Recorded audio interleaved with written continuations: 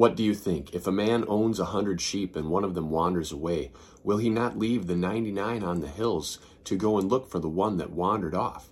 Matthew 18:12.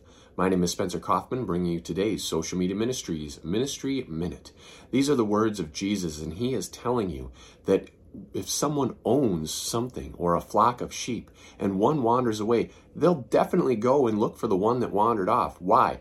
Because the squeaky wheel gets the grease. That one needs a little more care. It's like the story of the prodigal son, and I know that one's very hard to understand because the one son that stayed behind and worked hard, he didn't get as much of a reward as the one that came back. So it seems. But what it's saying is that the one that wandered away and then gets found was lost and then was found. And so you need to go and find those lost sheep and bring them back into the flock, into the body of Christ.